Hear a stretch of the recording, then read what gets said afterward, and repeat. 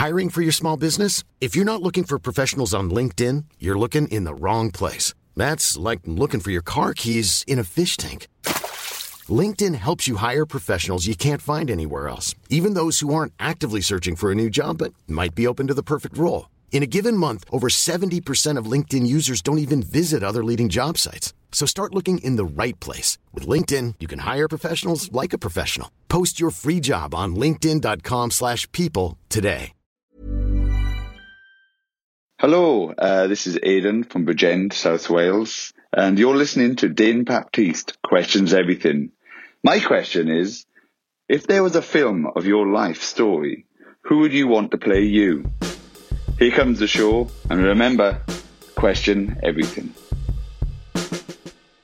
Hello everybody and welcome to Dane Baptiste Questions Everything, a podcast with myself, comedian, writer and occasional actor Dane Baptiste, my producer friend Howard Cohen, aka The Hizzer. Hello. Pose the questions that need to be asked, and we are talking everything from Aidan from South Wales' question, who would play you in the movie of your life? Dane. Who's playing you? I haven't even thought about it that much, but I imagine... Tough one, right? It depends on who it is. I suppose if they can, as long as they do the research, is fine. I feel like no one's really trying to mimic my voice these days as it is. It's a weird comedic one. But I'd say, I can't remember the name of the kid. He was in Blue Story. So I'm just going to say one of the kids from Blue Story or Shiro's Story. Just a young brother like myself who's just looking for a break. Yeah, I'd have to go for Elijah Wood, Dane, because I used to get told that I look a bit like him. Obviously, listeners, you can't see my face, but apparently I used to look like him when I was younger. I can see that. Bigger hair. I'm not sure about the budget, so I couldn't just throw names out there. Or maybe the guy that plays who's the kid now? He plays Tariq in Power. He could play me. Yeah. I like that. He's still got his hair, so he could do the whole When I Had Waves phase. So that'd be cool. We ask all the questions. That's the point. We ask all the questions, no holds back. And if you have a question, please do send it in. And if you do enjoy the show, please rate and review it on Apple Podcasts or follow us on Spotify, or you can find us on Acast, the world's largest podcast network. Speaking of living large and in charge, today's guest is an inspirational figure in Black British culture. He had a long career in advertising, spending over 10 years in the industry, and now works in content strategy. On Father's Day 2018, changed his life when he created a WhatsApp group with all of the positive Black fathers that he knew. The ever-growing group, Dope Black Dads, has become a community of knowledge, sharing and support. During Black History Month, the group took a leap and started a podcast, which is now available on BBC Sounds each week with over 150 contributors from around the world to represent the voice of Black fathers on a wide range of topics. Also, he is one of the first people that ever put money in my hand for comedy, and I'm eternally grateful. Welcome to the show, Marvin Harrison. Thank you so much for having me. That was the most beautiful. I was like, who are you talking about? For a while, I was like, who's that guy? I write all the biogs, Marvin. And last night, when I was sitting there, just as my child was asleep, that was a nice one to write, mate. You're a great guy. It's an amazing story. Oh, this is all emotional. I came here to rip the fun out of everybody. And you could do that. You can still do that. But now we've given you a base. We've given you an elevated platform that we can now start throwing stones at. So it's all good. Can I point out something? Howard looks like if the Halifax Howard was white, it would be you. There you go. In fact, we are a fusion. So basically, Howard from Halifax is a fusion of me and Howard. And then if you separate us, like in the Dragon Ball Z style, it's me and Howard. That's basically what happened. We've never got him on the podcast. Is that something we could do? It might explode. We should. I want to see how he's doing because I feel like the Compare guy is still getting money. Why can't other Howard from Halifax still be getting money? That's a very good point. Why hasn't he done Big Brother? How come Brian the Robot is still getting work? And whoever, the Meerkats and all these other people. Like, can we get our icons in adverts, please? Yeah. Captain Birdseye next week if anyone's interested. Oh, they changed him. Did you see what happened? They made him like this young dude. And then they made Mr. Muscle this strong person. I'm just like... They just made him into a woman, by the way. They basically... Captain Birdseye? Yeah, it's now a woman. About fair. Wow. That's about fair. Wow. That's a fair. I mean... all the big things that are happening in the world right now, we just need a woman's Birdseye and it will get much better. But I'm really happy for her. Yeah, I feel like, it's probably not going to be the most progressive change. I don't think changing the gender of Captain Birdseye addresses the issue of overfishing, but, I mean, that might be another conversation for another time. I'm not saying it doesn't. I mean, responsible fishing is the key here. Marvin, who would play you in a film of your life? Who would play me? I think it would be either Malik Yoba, who's a bit too old. So actually just Michael B. Jordan. It's fine. We've got the same body. Fair. Right, okay. Fair. Just about. I mean, I was saying, I just turned up my brightness to make sure that it was you, just to make sure, that's it's going around all the time. People getting confused. But Marvin, I was saying to Howard before you came on the show is that like what maybe people might know before I arrived at this position, I had very humble beginnings with the Sunday show, and I remember they were probably helped me steal my resolve more than anywhere else. Because it was always just a series of mishaps. Like, do you remember there was one time where, John Hastings, who's now doing America's Got Talent, and it was me and him, and we were at the Slug and Lettuce, and I think it was on Wardour Street. Yeah. And I was downstairs, and it was going well. And John had a great one. And I think I always like performing for you in Napa, because even though I may get a mixed response, you guys actually saw that I could write comedy and was funny, so you'd still book me for stuff. And just before I'm about to go on, a guy turns up, and the guy's like, "Oh, do you mind if I get a few minutes? Like, that'd be cool." And you're like, "Sure, whatever." And the guy turns out to be Jay Pharoah. Yes, it was. Oh my gosh, I actually forgot. It was Jay Pharoah. And if people don't know, Jay Pharoah is a very talented comedian. He is an impressionist. He's recently in a film called 2 Minutes of Fame with a star-studded cast and stuff. But yeah, it's like SNL as well. So he is like a stalwart of like, comedy in general. And so suffice it to say, he shut it down and I had to follow that. So the response was tepid. It kind of basically what happened with Sunday Show is it was like a factory of performances. Absolutely. And if you were 5 minutes late or someone amazing was in, we just kind of just squeezed it all in. That's how it works, though. But that's how it works. It was not a problem thing. I mean, even in clubs in LA, like if someone shows up and wants to get some time, I was cool with it. It wasn't like, oh, I hate this guy. It was just like, oh, how the hell am I going to follow that? He was amazing. Yeah. Do you remember? And you know what happened another time I was at Slug and Lettuce? I don't know if it was the same time. Another time I was on stage and it was going well. I get up to start. Usain Bolt is breaking the world record for the 100 meters for the first time ever. Now, listen, I'm confident. I believe in my brand. I believe in my artwork. I continue to work on this day. But I can't compete with the fastest man on the planet when he's breaking the record. So literally no one cared. No one cared. As soon as he started, I just said, once someone say, "Blood clot, look how fast him I go." Everyone turned around. And then I think you were like, "Come on, guys, can we just bring it back in?" And it's like basically when kids see a dog in a playground. But imagine if the dog is flying and on fire, and the kid's like, "Right, hold on, everybody, let's get back to English theory." And I'm like, "Yeah, living in South London, most Sunday show was a monumental show. Howard, like I said, it was a mixed bill show. Yeah. It's kind of gave platforms to like comics that you may know, superstar comics like Mo. Mo was the host of the Sunday show for years and stuff. Yeah. And again, I really feel like, when I have these conversations about Mo and stuff like that, and people are like, did he come out of nowhere? I'm like, he did not come out of nowhere. This has been definitely not work, and this is a guy who, hosted a mixed bill show. He worked to like, even a lot of support that Mo got very early on when his stuff went viral was because he had a relationship with a lot of the guys from the music community very early on, man. And Sunday Show for me, also one of the worst bombs I ever had. I want to tell these stories because another one was when we remember. I want to say. I can't remember the venue, but it was in Farringdon. Yeah, Clerkenwell House. Clerkenwell House, and I had another gig, and it was just after Obama got elected president. And all the major milestones. All the major milestones. I don't know why. Do you only gig when big things are happening, Dane? Was this your career plan? I'm sure. So I'm like, okay, I'm inspired, but that was my fault that time. I made the schoolboy error of trying to write new material and topical material, which is not always a bad thing, but I probably didn't have the experience to fall back on material if it didn't work. So when it didn't land, it was like, and if Clerkenwell House, the way people understand, the door is at the opposite end of the stage, and all the crowd fills in there. So when you bomb, you have to either walk through this crowd. I'm sitting there with the artists, so I have to go and sit down with all the other artists after bombing spectacularly, and like that bomb was like, it was like standing in a puddle of my own urine for the rest of the night. But I think that basically, in fact, it went so badly, another guy came on stage to start a cussing match with me because it was going so terribly. And I guess he thought that he would finally bury me, but it was kind of like, the crowd were already, and you learn this, I didn't learn because I hadn't studied like any stagecraft and stuff, and then the crowd were kind of like, well, now it's even worse, now it's become a beef and it's doing terribly, and you realise like they don't hate me, but it's like it's going bad and it's awkward for everyone, and the guy's like, let me just show you how it's done, and then he does terribly, and I'm like, ugh. But it definitely, I learned a lot very quickly from doing those gigs. It's probably time for a question, isn't it, Dane, as the format dictates? Absolutely. Now I've had that catharsis. Marvin, as our esteemed guest, we invite you to ask the first question, which we'd like to discuss for 15 minutes and some change. Then Hal would ask a question, and we'll do the same. And then lather, rinse, repeat. I do the same. And then we all walk back out into the gates of hell, because it is one of the hottest days on record as we record, guys. Ooh. I think we are just in hell. This is what this is. This is us now. The mouth is open.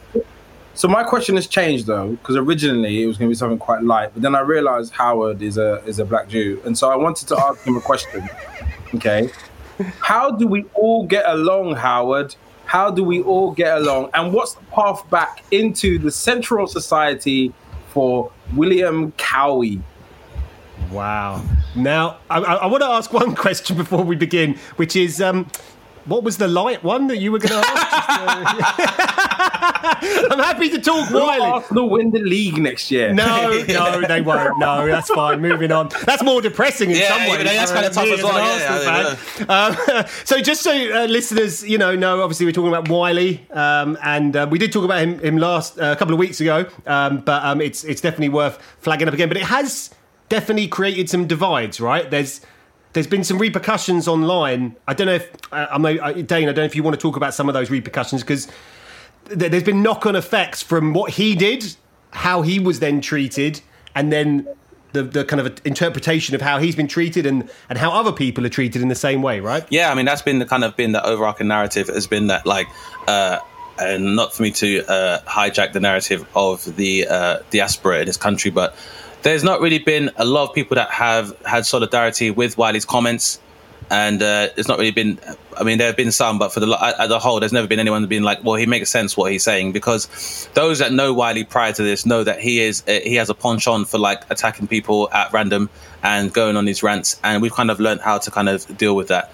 I think what has been the main point of conversation has been more the iniquity in reprimand where Wiley's concerned. For those who are unaware, so following Wiley's anti-Semitic comments over the last 2 weeks, he has now had platforms removed from Instagram and Facebook, and has also had his YouTube account shut down, which has stopped his videos from being streamed on YouTube. And this has further polarized people into thinking, well, this has proved his point about, which we all know is very anti-Semitic, but about his point about control of the media. And there's been more talk about the fact that, treatment of Black Britons or Black people in general is very different for any kind of language interpreted as hate speech. More specifically, examples of Katie Hopkins, who still has a platform on YouTube and is still making xenophobic and anti-immigrant comments, very acerbic ones. Well, you can go on Facebook and find a vast selection of very far-right, ultimately racist, prejudiced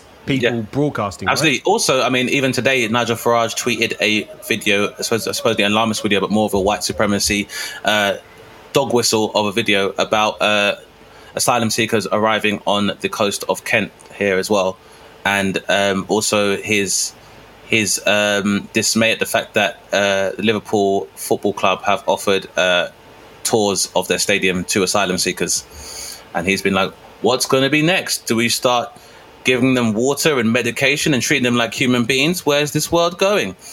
He has been met with equal backlash for it.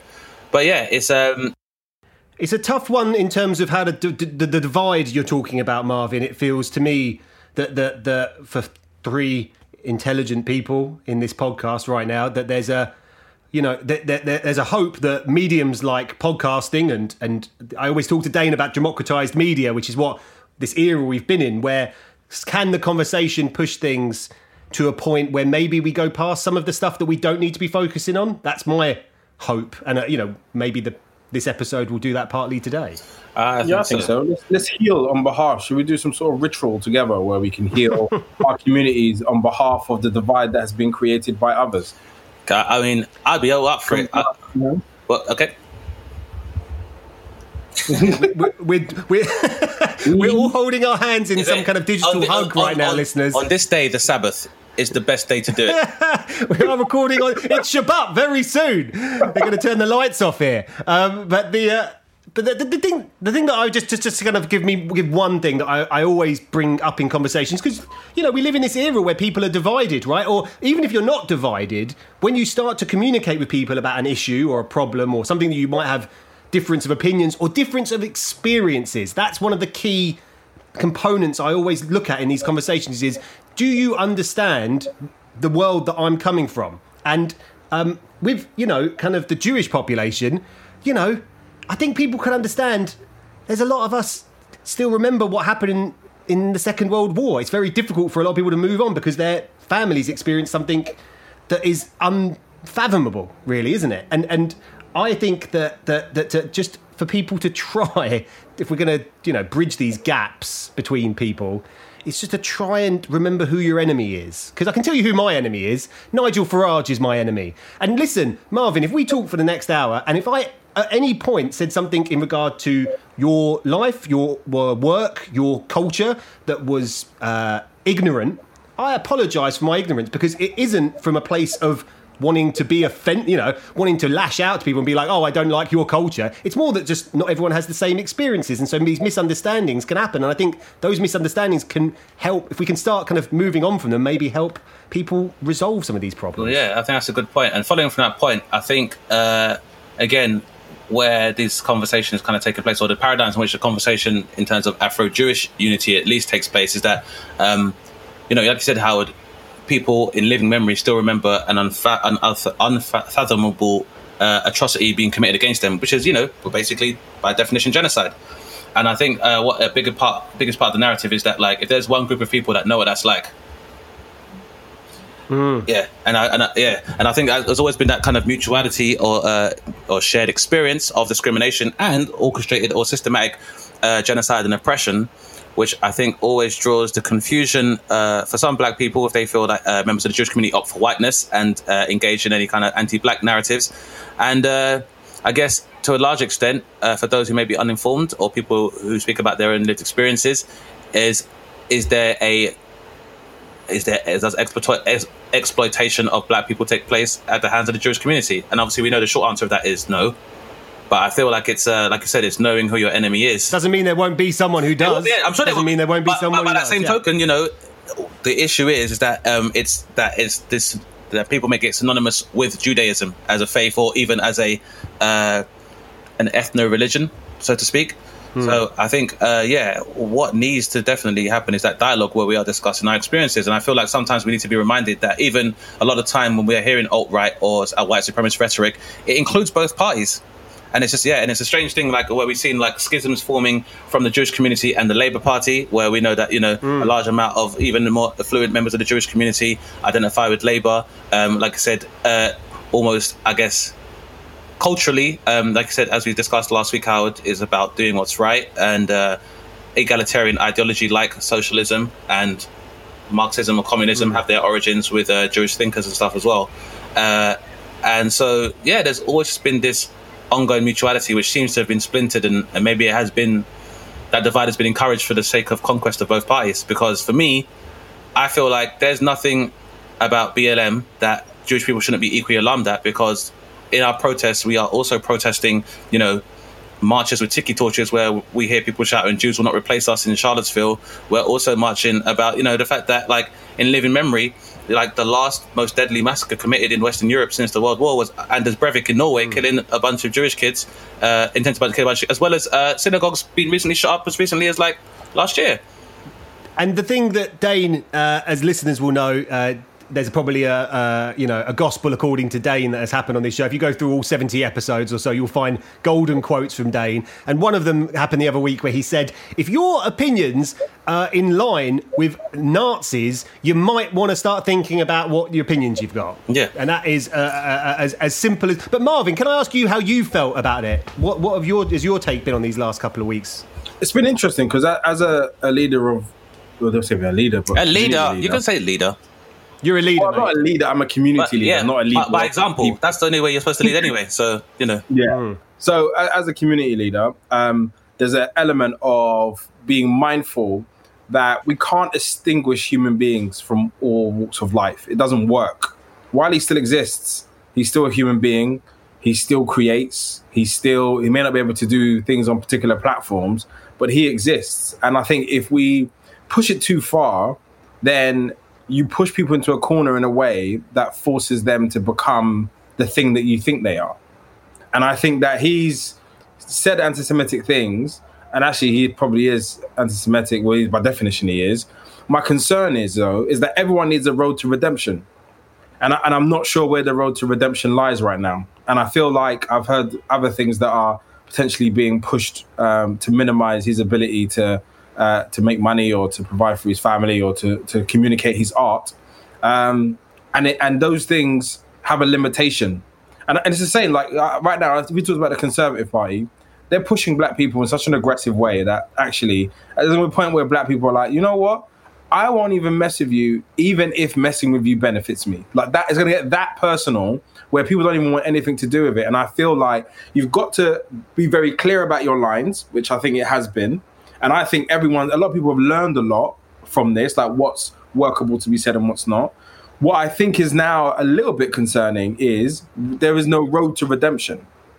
Because cancel culture, right? Cancel culture. Cancel culture doesn't exist because cancel culture is about people yelling on Twitter saying you're cancelled without any form of like ability to uphold the cancellation. But when we're talking about people who are working with businesses, lobbying for businesses, and being very clear, I think that is for me where actually Wiley could find himself without a road back. But my concern is that that's unworkable as a solution for anybody. I don't want Katie Hopkins to be like, you can't feed your kids, because then what would you have to do? Yeah, although that being said, she can't even feed her kids, so that even shows you she can't because that's because she's bankrupt because of the narrative. But yeah, I agree with what you're saying. Is that but all will happen is she'll just dial up the hate in some whoever will platform her, she'll say more outlandish things, stoke up more divide. And I think actually I liked it when I felt like maybe 8 to 10 years ago there was like a middle. I'm a little bit right-wing on some things. I'm a little bit left-wing on some things. I might have some stray ideas, but like someone will bring me back to the middle. And I think now everyone's kind of vacated the middle and drawn lines, these imaginary lines. But it only happens online. And it only happens around these sort of debate programs because I didn't know Howard, and Howard seems like a really nice guy. But I know I can sit down with Howard and have like a 3-hour conversation about children. That's like a universal connector. And no matter where I go, and that's before knowing his political ties, and wherever I go, there are some truths that are just like connected us.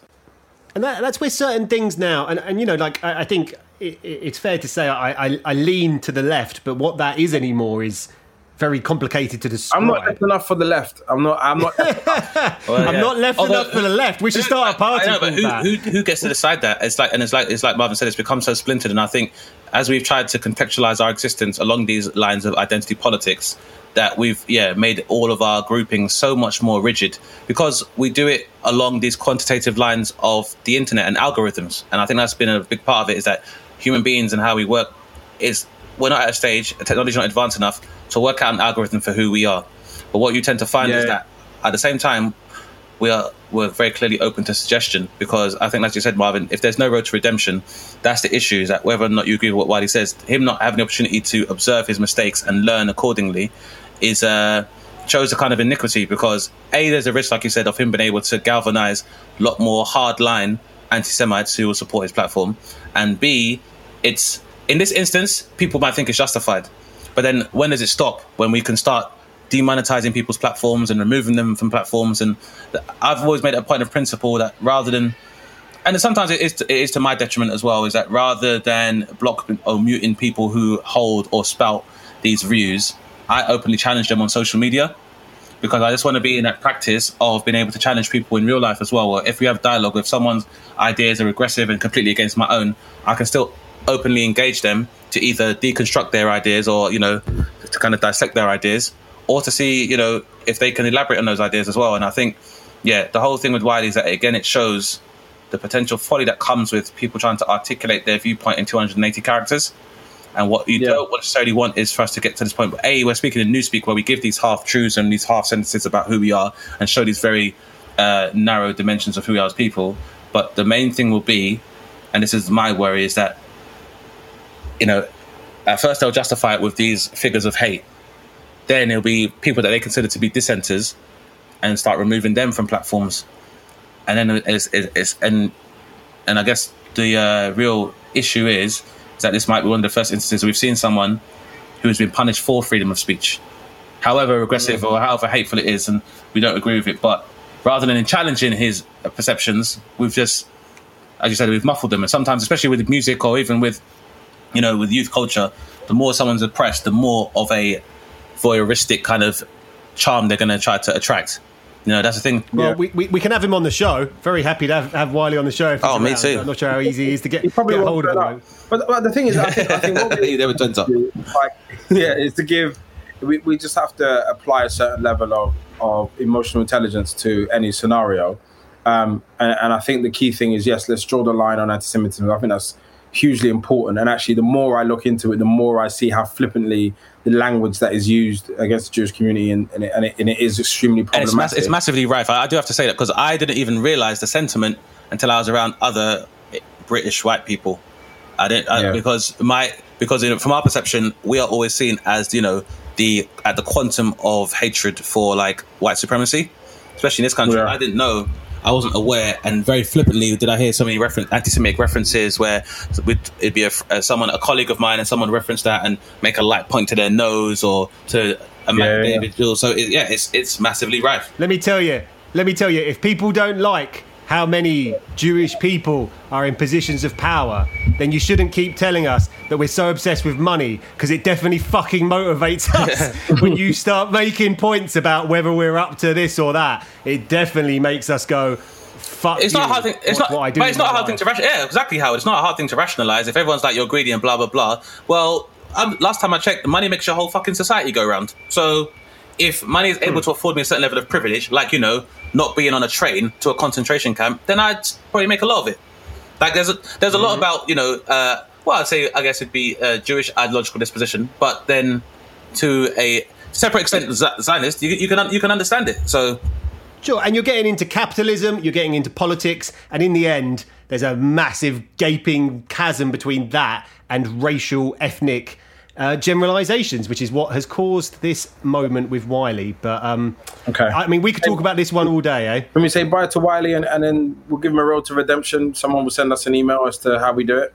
Yeah, right. We want him on the show, that's for sure. And you know what? I'd come in with an open mind, as I'm sure everyone who listens to the show would. So I'm gonna do a different question because of partly because of our guest, but also partly because I've heard Dane talk about his parents. In the past. We have the founder of Dope Black Dads as our guest today. It's an amazing organisation. You guys should, kind of find out what you can. And I've recently become a dad, Marvin, 11 weeks ago, as listeners know. It was. Yeah, it's quite something, isn't it? Fucking hell. It's like having a really big project that just doesn't seem to end at any point. And it costs you a lot of money and doesn't allow you to sleep. Exactly. Great project. all consuming project. All consuming. To be fair, I've had some TV shows like that as well, but that's another story for another time. But the question I was going to put to you guys is, I may have mentioned it to listeners in the past or Dane in the past. My dad passed away many years ago now, and kind of being a dad has made me think about how good a job I'm going to do. And it made me think about my memories of my father, as you should when you're holding this person and it's vomiting on you. It's a whole new set of experiences. So to ask you guys, what are some of your fondest memories of your dads? And I say that because often people will say advice, and I always think that's a huge pressure. Sometimes I think it's just nice to remember the good things, right? Well, for me, my dad. We entered my life when I might have been like 9-10 years old. And then he came, and I remember him knocking on my mum's door. And I didn't know who it was, but he knocked on the door. There was like a whisper by my older brother and sister. They ran in the house, got my mum. My mum went outside. She was at the door for 2 minutes. Then came back inside and that was your dad. He wants to see you. And I was like, what? Like, oh my God, he wants to see me? Me? And then... So me and my sister went to go see him like a week later. Or he came back a week later to come take us out. And I never forget that week was like the longest week ever. I was like so curious. I don't think I'd actually even seen him at that point. I don't remember what he looked like. We didn't have any pictures. So I got to see him, and then we had this he basically just was in our outside our house. He sat with us for like an hour, just answering questions, and said he's going to take us out next week. No, I never saw him again.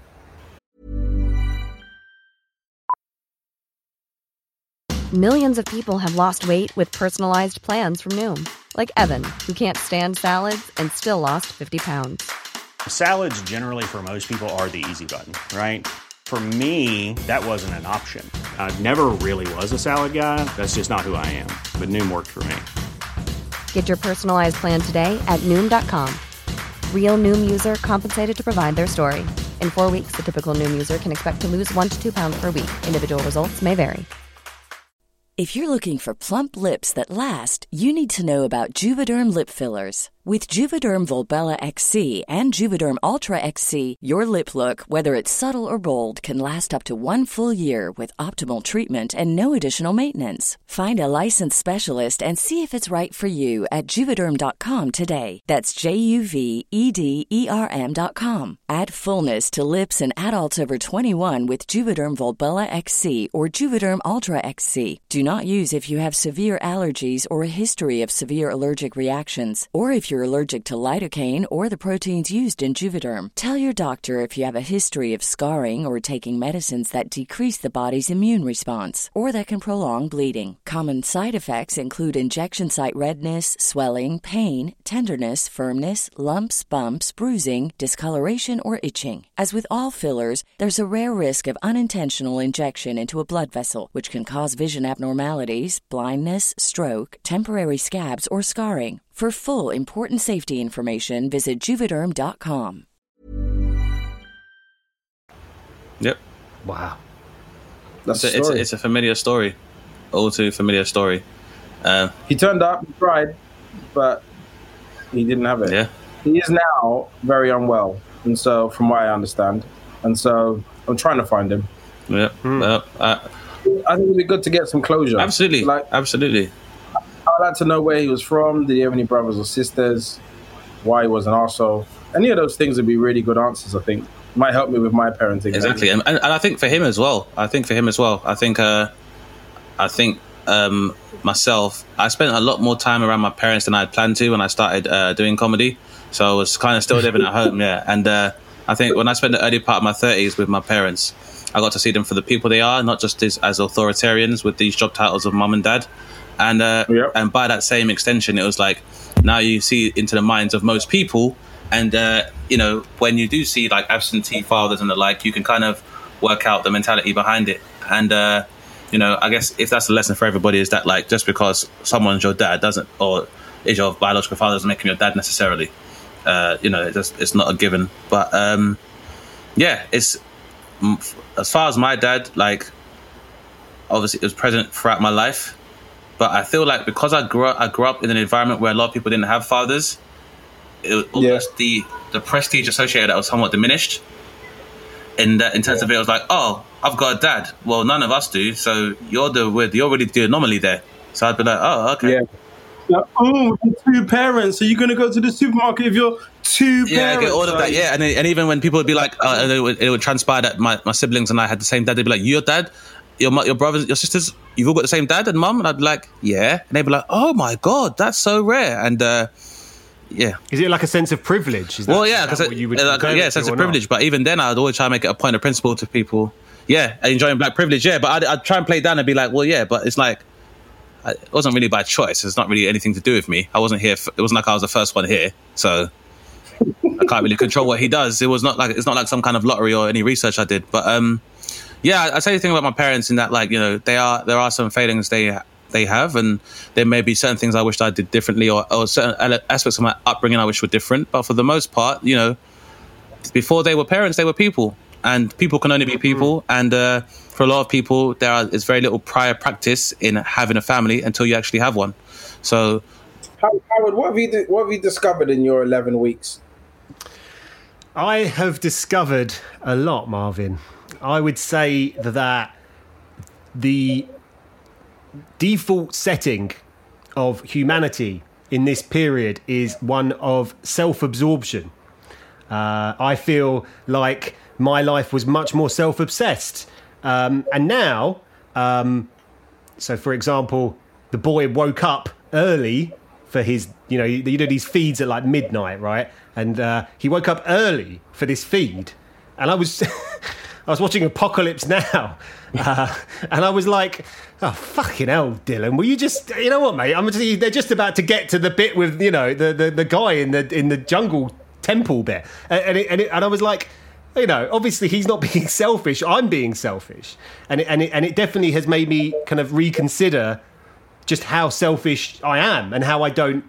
Yeah, just how self-absorbed I can be, and I think that goes for everyone, because this person depends on you, and that is massively impactful on your psyche. It's quite tiring. I think that's actually what part of the tiring thing is the mental element of it. I mean, it sounds like they're selfish. It sounds like the kids are selfish to me. I mean, they are. But they need to stay alive, and they really, really know it. Yeah, absolutely. And they really they make it a big deal. And I suppose, and also, I think empathy is something you have to teach kids anyway. So for most people, their drive will be self-gratification, because kids are working with like a lizard brain. So it's like, feed me or I cry, and I won't stop crying until I'm fed. Yeah, I think I have some clear memories of my dad. I remember him take me to cricket. So my dad used to play cricket quite a decent level before he got a back injury. I remember him bringing us down to cricket, and me being a lot less interested. I was like, and then also I remember even asking my dad, do we support England or the West Indies? And the look he gave me, I was like, he's not too happy I came out of his testicles. He was like, his look was like, are you sure I made you? Like, he was that close to asking a paternity test. It's a very good question. It's a good question that he expected me to know the answer to, which was definitely West Indies. So... But I think that's the thing that masculinity does. Yeah, it's a whole bunch of assumptions. Yeah, absolutely. It's a whole bunch of, rather than cultivate your opinion with a gift and a flag and a story about he's just like, why don't you know? Yeah, this? Exactly. That's the most Caribbean thing I've absolutely. ever He's like, why don't you know this? And and that's a big part of the narrative for parents. But I think there's a lot of pivotal times in my upbringing that I think about relating to my dad. Like, I remember we probably were a lot more at odds when I turned about 15 and was going through adolescence, and my environment was kind of changing, and felt like I was, at the time, like I was a young adult, but obviously realised I was still a child. And on reflection, I remember, we kind of locked heads then, but on reflection, I remember my dad came to the UK when he was 15 too. So that is when, I guess, his opportunity for interaction with his dad and his closest paternal influence would have ended, because his dad stayed in Grenada and he came over here. So I now kind of rationalise it's like, well, he could only show me up until as much as he knows. So everything from that age onwards was him kind of winging it. I think in our community, though, I think people came here quite young, very inexperienced.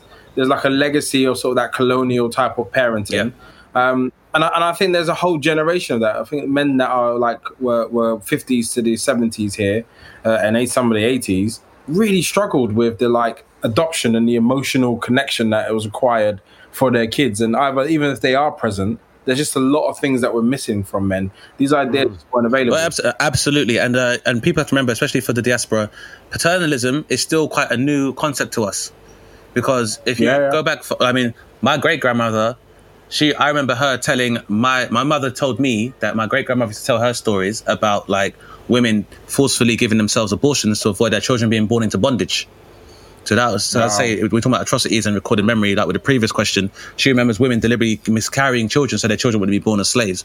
And what people have to remember is that within a household of chattel slaves, the patriarch would not have been your father. It would have been your slave master. And so being able to delegate tasks or have a patriarchal influence in your household would have been something the descendants of slaves would not have had. So learning the process of paternalism has either come from historic white paternalistic cues or has had to be kind of made from scratch. So if you appear to be withdrawn or aloof or distant, it's because you've learned it from somewhere that your job here is to be provider and to emote and to have to emotionally engage with your progeny has never really been something that we'd have had for a very long time. Yeah. So I've always kind of given my dad that grace. And my dad is, he's definitely very much a dark horse, really well read. And despite the fact that his career has always been in having menial jobs, he's worked in manufacturing and has worked for the Royal Mail. But to hear him speak and when he talks about politics and stuff, to him break down politics, his understanding of it, it makes me and my friends feel like idiots. So he runs rings around us. But yeah, the thing I remember most was once I used to do karate when I was a kid. And I remember my dad always come and pick me up. Never to say a word. He'd just come and watch. And again, it wasn't like, I was like, but why is he not as vocal as the other dads? It was like, well, he's here. And that's kind of his nature anyway. And almost like the face is almost like, you know what will happen if you lose this fight. So that was always a really good motivator. But I remember after that, he was like, oh yeah, I forgot your shoes. So I'm going to have to give you a piggyback on the way home. So I basically went home on his shoulders. And at first, that's the thing I remember, because that is not a normal paradigm for me and my dad. We're not huggers or, I love you, Pop. We're not those people. So when it was on my shoulders, it was kind of, at first it was like, this is awkward. Did you feel like he actually wanted to be that person, just didn't know how? Or did you think he just adamantly didn't even there wasn't even like a moment of like, there was nothing? I think it's might be just maybe his disposition, because like my dad has very few vices and stuff. Like the only thing he does is like go for a drink on the weekend with his friends. But also because of how much he used to work, like if he got drunk and come back, that was when he'd be very expressive about his feelings. So, but then because, it was definitely there, but he just had to have the inhibition being removed. And like I said, it's because I guess, like I said, paternalistically, he's seen men be a lot more stoic and a lot more reserved in terms of how they deal with their children, especially because certain elements of the Caribbean culture where my dad's got lots of half brothers and sisters, but, you know, my grandfather was very involved in their lives, but at the same time, I suppose there's only so much you can do in terms of attention when you have so many kids. Of course. But it's a lovely memory, It's a lovely memory, and I think it's interesting that it's kind of sport, karate. I'd consider. Yeah, well, exactly. Yeah, so you come on your shoulders, but sport and cricket. You know, those two things kind of facilitate very pertinent memories. I think shared interests and kind of shared passions and things. Well, we didn't have a lot. We didn't have a lot of shared interests because of my dad, and also like I didn't really get any height until I was like 17. Where my dad's always been like 6 foot plus, so always cut a very imposing figure when I was a child. So and has a much bigger build to compared to myself. So it was always like even the approach from him. Like I remember my dad used to be like chastising us and telling us off. He wears glasses, so when he bends down, you can see your reflection in his glasses, and you're watching your own fear in your face as he's breaking stuff down. And also, my dad is not someone. He never used to be someone that was like prone to like violence and explosive anger and dealing with kids and stuff. Like, and I commend him to this day. Like one of the most progressive things I ever saw my dad do. When my sister started menstruating, when they started their periods, he never laid a hand on them again. And because he did not want to normalize abuse, them having abuse from a man. And I didn't realize how important that was until I was a bit older. That he's like, if my sisters are, because they're women, they should not have the idea of a man hitting them should not be normalized. And so you know, it was. So I think my dad, considering the upbringing, he was very progressive in a number of ways. Like even things like, you know, there was no point in time where it's like I can have girls stay over the house and my sisters can't have men stay over the house. So there was never any kind of gender inequality and stuff like that as well. So for his upbringing, and I guess for having, you know, a very quintessential exterior for a first generation Caribbean man, like he was very liberal in a lot of his platitudes and very well read and stuff. But like the thing with the karate thing was the thing I remember the most because I was so high up.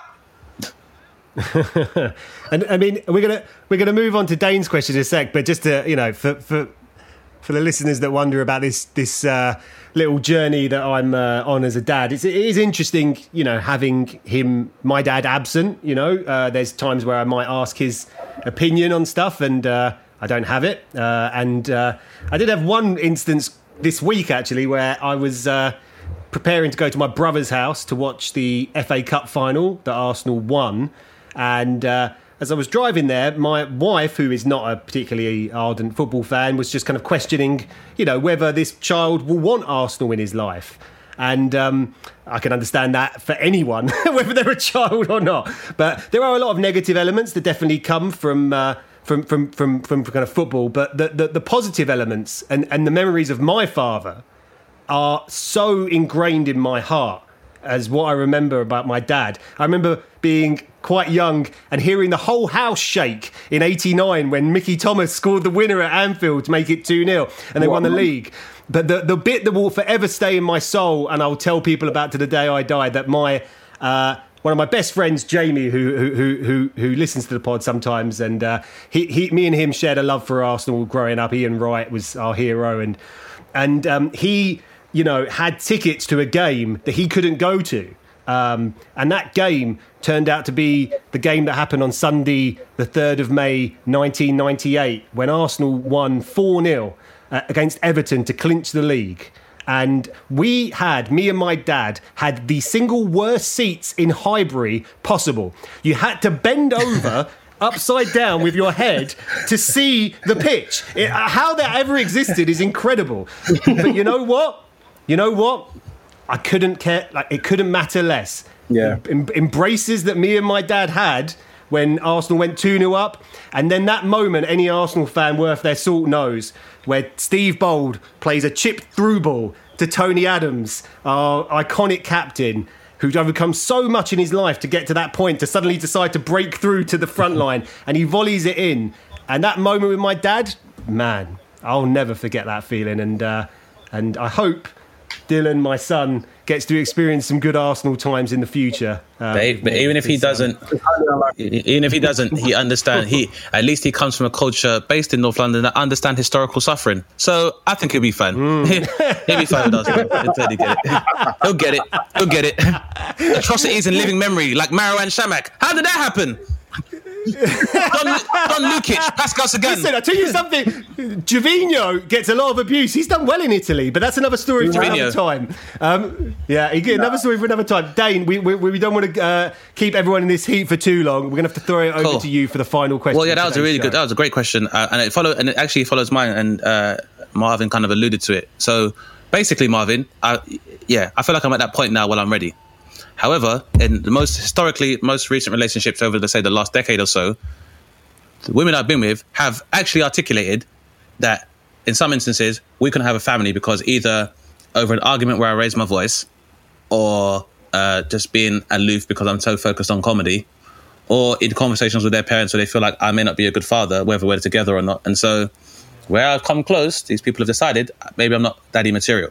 So I want to know, and like I said, talking about stories of my dad, and I don't think I've been that kind of person that has that idea of put my dad on the pedestal and he's infallible in my eyes. But by the same token, it's more looking over his flaws and his attributes together. That's why I say, probably one of my best friends, one of the coolest men I know, just for who he is. And I think the biggest part of that has been my dad hasn't raised me just to be his son. He's raised me to be a good human being. So in terms of I do not get the privilege, or he doesn't give me a bias if I act amorally just because I'm his son. If I do something wrong, it is not acceptable to do it because I'm his son. And so his endeavor has always been that you will be a responsible member of society. And it's definitely something I carry in that. I feel like sometimes when people talk about kids, it's as if their own possession. And not that I have a frame of reference, because I don't have any kids, but I feel like we're not parents, we're guardians, and we're trying to show what's supposed to be both biologically and I guess semantically a better version of ourselves, how to live better than we did and give them more than we had. So my question is, because I'm so scared that I'm shit, and I guess a lot of people are talking that I'm shit, what makes a dope black dad? What's really interesting here is that you're speaking from quite an advanced realm, and there aren't actually many people walking around who have been able to understand that they are the guardians of a human being, they are not the owners of. And I think maybe some of the virtual cues that women need to hear from you as Dane, you probably wouldn't give because your understanding is beyond the kind of simplicity of what that's being asked of you. Now, it doesn't explain, you could still be a complete arsehole. We have no idea. Could be, yeah, could be. What I understand, I think you have a very clear understanding of what it is that you want to achieve in fatherhood. But I think what you're not doing is correctly selling the uplift of what that experience would be with you as the father. And I think that's about being extremely intentional about, one, where you are, and two, what it is that you are going to impart into this human being that you co-create, but also the fact that you're going to be an incredible partner for that person to do it.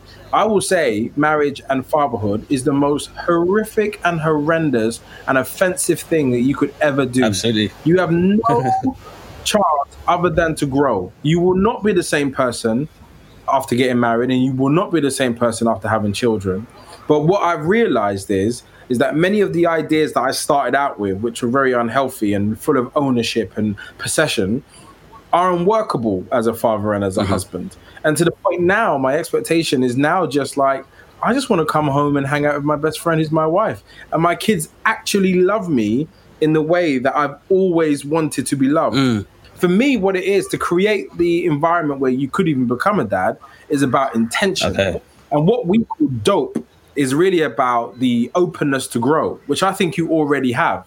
It's not a permanent, I've landed at dope land and now I'm the master. I think so, yeah, I agree. I get that because I think we spoke about it on the podcast as well. The last person I was in a long-term relationship with a couple of years ago, one of the reasons she gave for breaking up with me, and we had a previous instance of a pregnancy scare and stuff, and she was like, I can't be with you because you're always putting your career first. And for me, I didn't even say it at the time because I was still taking it up, but I was like, but this is who I'm doing this for. I would like I said, I'm under the impression whereby, you know, to your kids, you're supposed to be like a superhero. And I never had any delusions about who my dad was or where he worked. But it was just, like I said, number one, the fact that he was there compared to a lot of people in the community whose dads weren't there.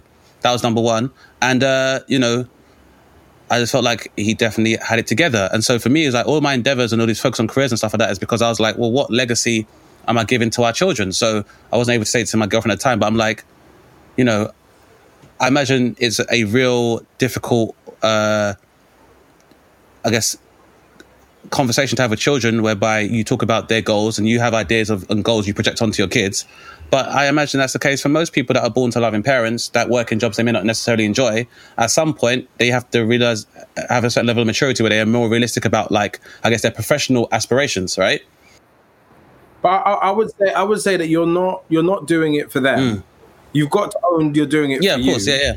And the way that you go about doing it for you is that I need to have particular parts of my week, month, year where I am dedicated because I'm writing a sitcom. And in that, I'm going to make sure I bake in a fixed amount of time for us to do, which I will not break for anything. And that's why I say, but I don't think your intentions are wrong or your approach is wrong. I think you're just not communicating what it is that you're actually going to create.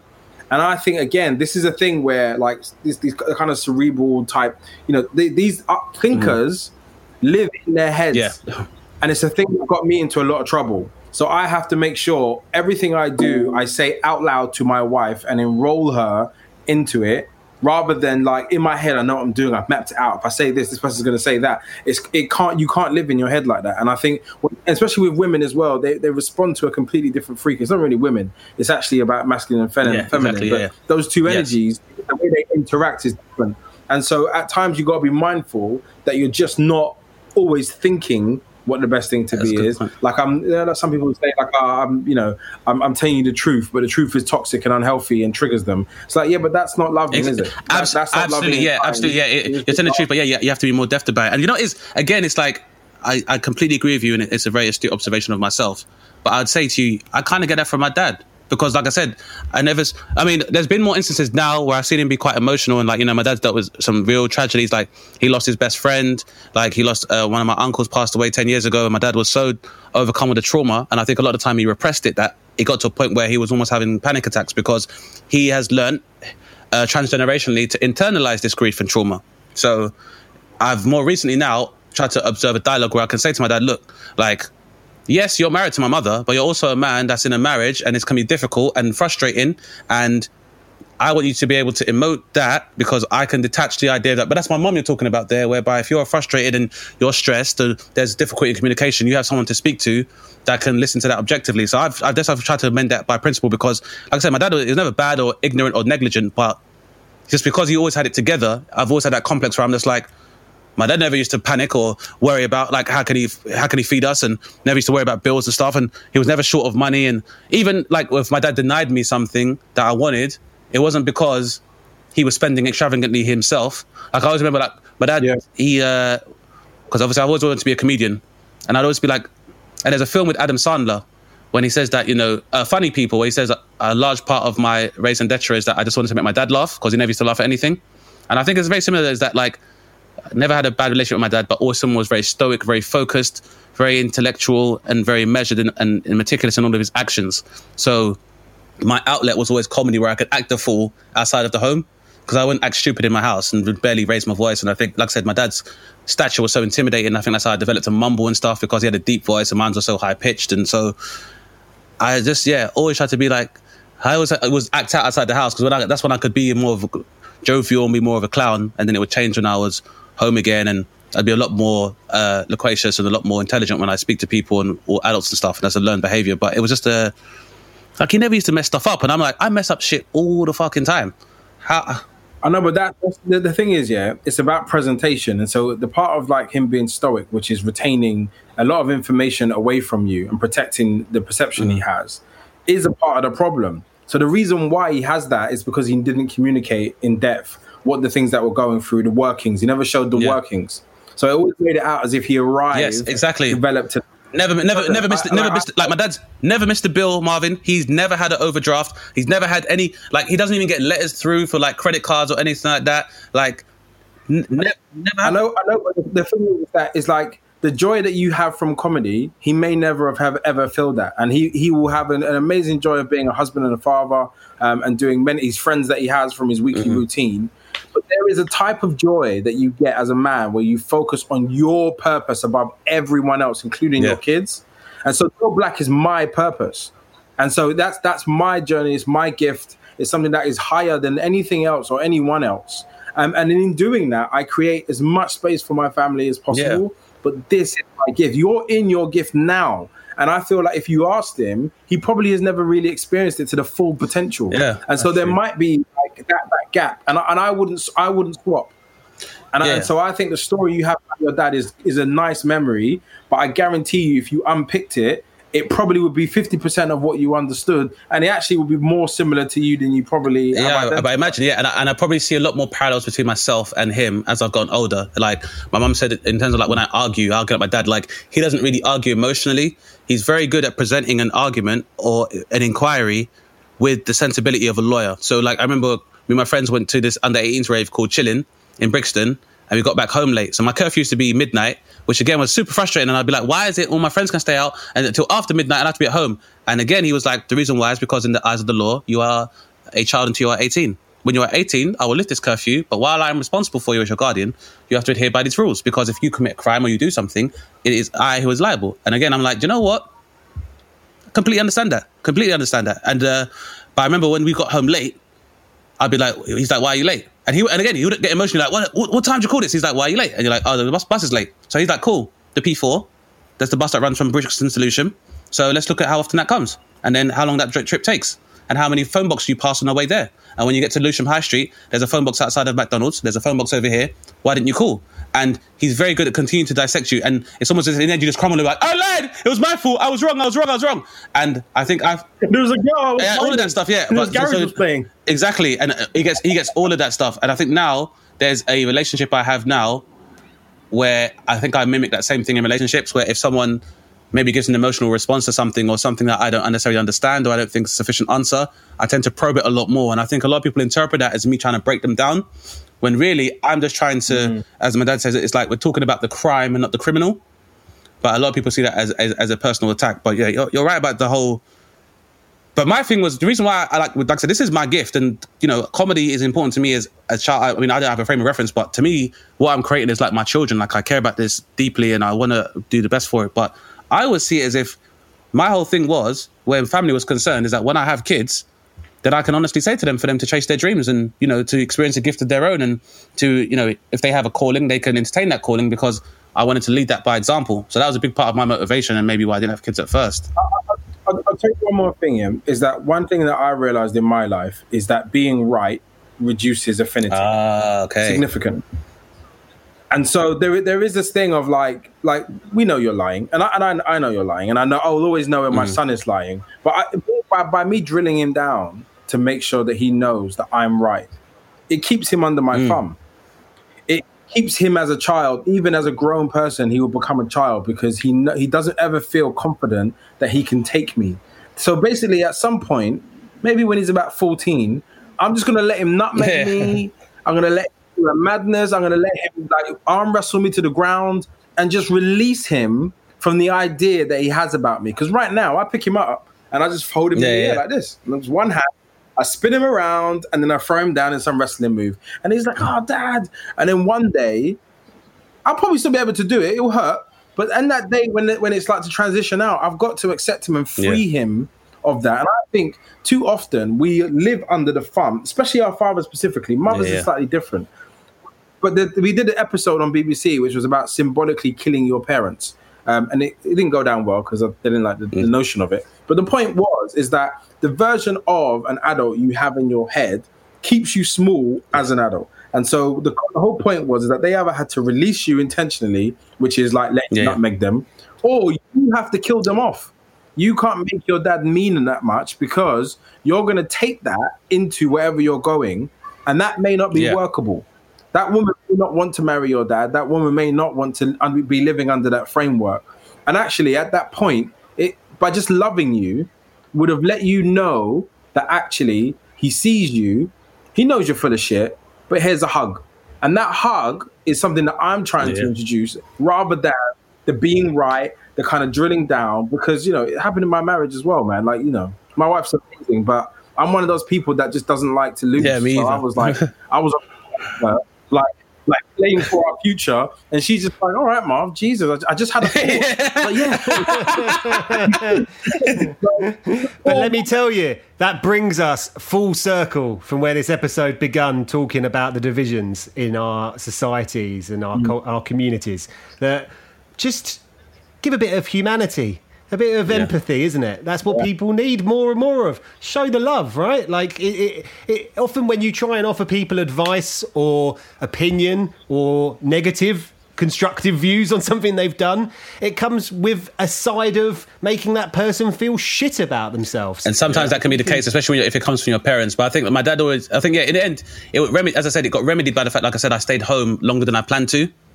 And so be able to see my parents for people and not just my parents, that allowed for that symbolic killing of them and just seeing them as people. So, if there are times where my dad, I don't agree with him, I do feel like I might feel chastised, but the brother could have had a bad day, innit? And sometimes it's like, you trying to be a dope black dad in a racist world, man, that's stress. I always try and take that into account in terms of their psyche and how they address myself. But no, that's very helpful, man. I appreciate that, Marvin. What an amazing episode that has been in this heat as well, guys. I mean, imagine what we do in cool conversation in blistering heat. I think is a lot of progress. But the eloquence of some of the conversation, I hope our listeners enjoy and try and bring love in conflict. Find the way to share a bond with someone you might not agree every percentage with, and it applies to so many things. Absolutely. Right? Yeah.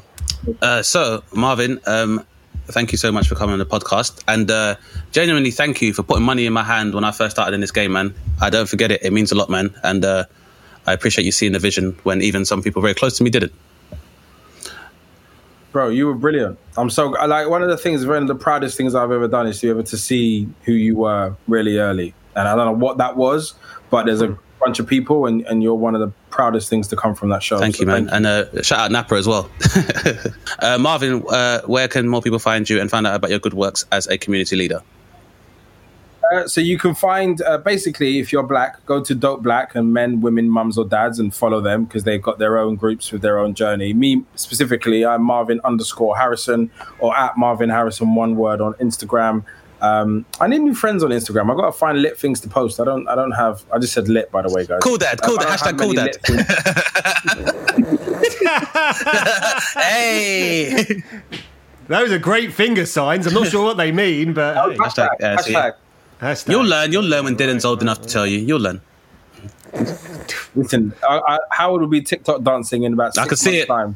I can see it in matching Arsenal shirts. Yeah, matching Arsenal shirts. Cool. Love you. People need to check out what you're up to, Marvin. I think hopefully there's listeners out there, whether it relates to them in a distant way. Obviously I know it's a community focused thing, but it relates to everyone. Absolutely, it's excellent, man. Everyone listens. We have some some of the emotional stuff we get sent. I'll tell you this another time. We get some emotional stuff from people who discover a lot from outside of our race by listening to our podcast, because no one really has these types of conversation in depth. So it's quite nice for people to hear. So, it's infinitely important, man. And I say, Marvin, you're doing a wonderful thing, man. And I think in generations to come, the brainchild of this whole movement will only bode positively for our community as a whole. So on the behalf of the community and even someone who had the pleasure and privilege of growing up without a dad, I very much appreciate what you do and I admire you for it. You're a good dad and I appreciate you, sir. Oh. So I'm learning to emote. I'm learning. That was more emotion. Good, you'll get the women. They'll get naked. Thank you very much, Marvin, brother. Thanks for coming on the show, Marvin. You've been listening to Dane Baptiste Questions Everything, hosted by Dane Baptiste. For more from Dane, go to danebaptiste.co.uk or follow him on Twitter at DaneBapTweets or Instagram at DaneSnapTeast. Our guest was Marvin Harrison. You can follow Marvin on Twitter at Marvin_Harrison and go and check out Dope Black Dads on all social media platforms. The show is produced by me, Howard Cohen. Follow me on Twitter and Instagram at The Howard Cohen. The show is mixed and mastered by Decode. You can follow D on Twitter and Instagram at Official Decode. Please rate and review the show on Apple Podcasts or wherever you listen to us. You can find us on Twitter and Instagram at DBQE Podcast. Thanks to Polly, Gelly and the Acast team for all their support. Thanks for listening, guys, and remember, question everything. Planning for your next trip? Elevate your travel style with Quince. Quince has all the jet-setting essentials you'll want for your next getaway, like European linen, premium luggage options, buttery soft Italian leather bags, and so much more. And is all priced at 50 to 80% less than similar brands. Plus, Quince only works with factories that use safe and ethical manufacturing practices. Pack your bags with high-quality essentials you'll be wearing for vacations to come with Quince. Go to quince.com/pack for free shipping and 365-day returns.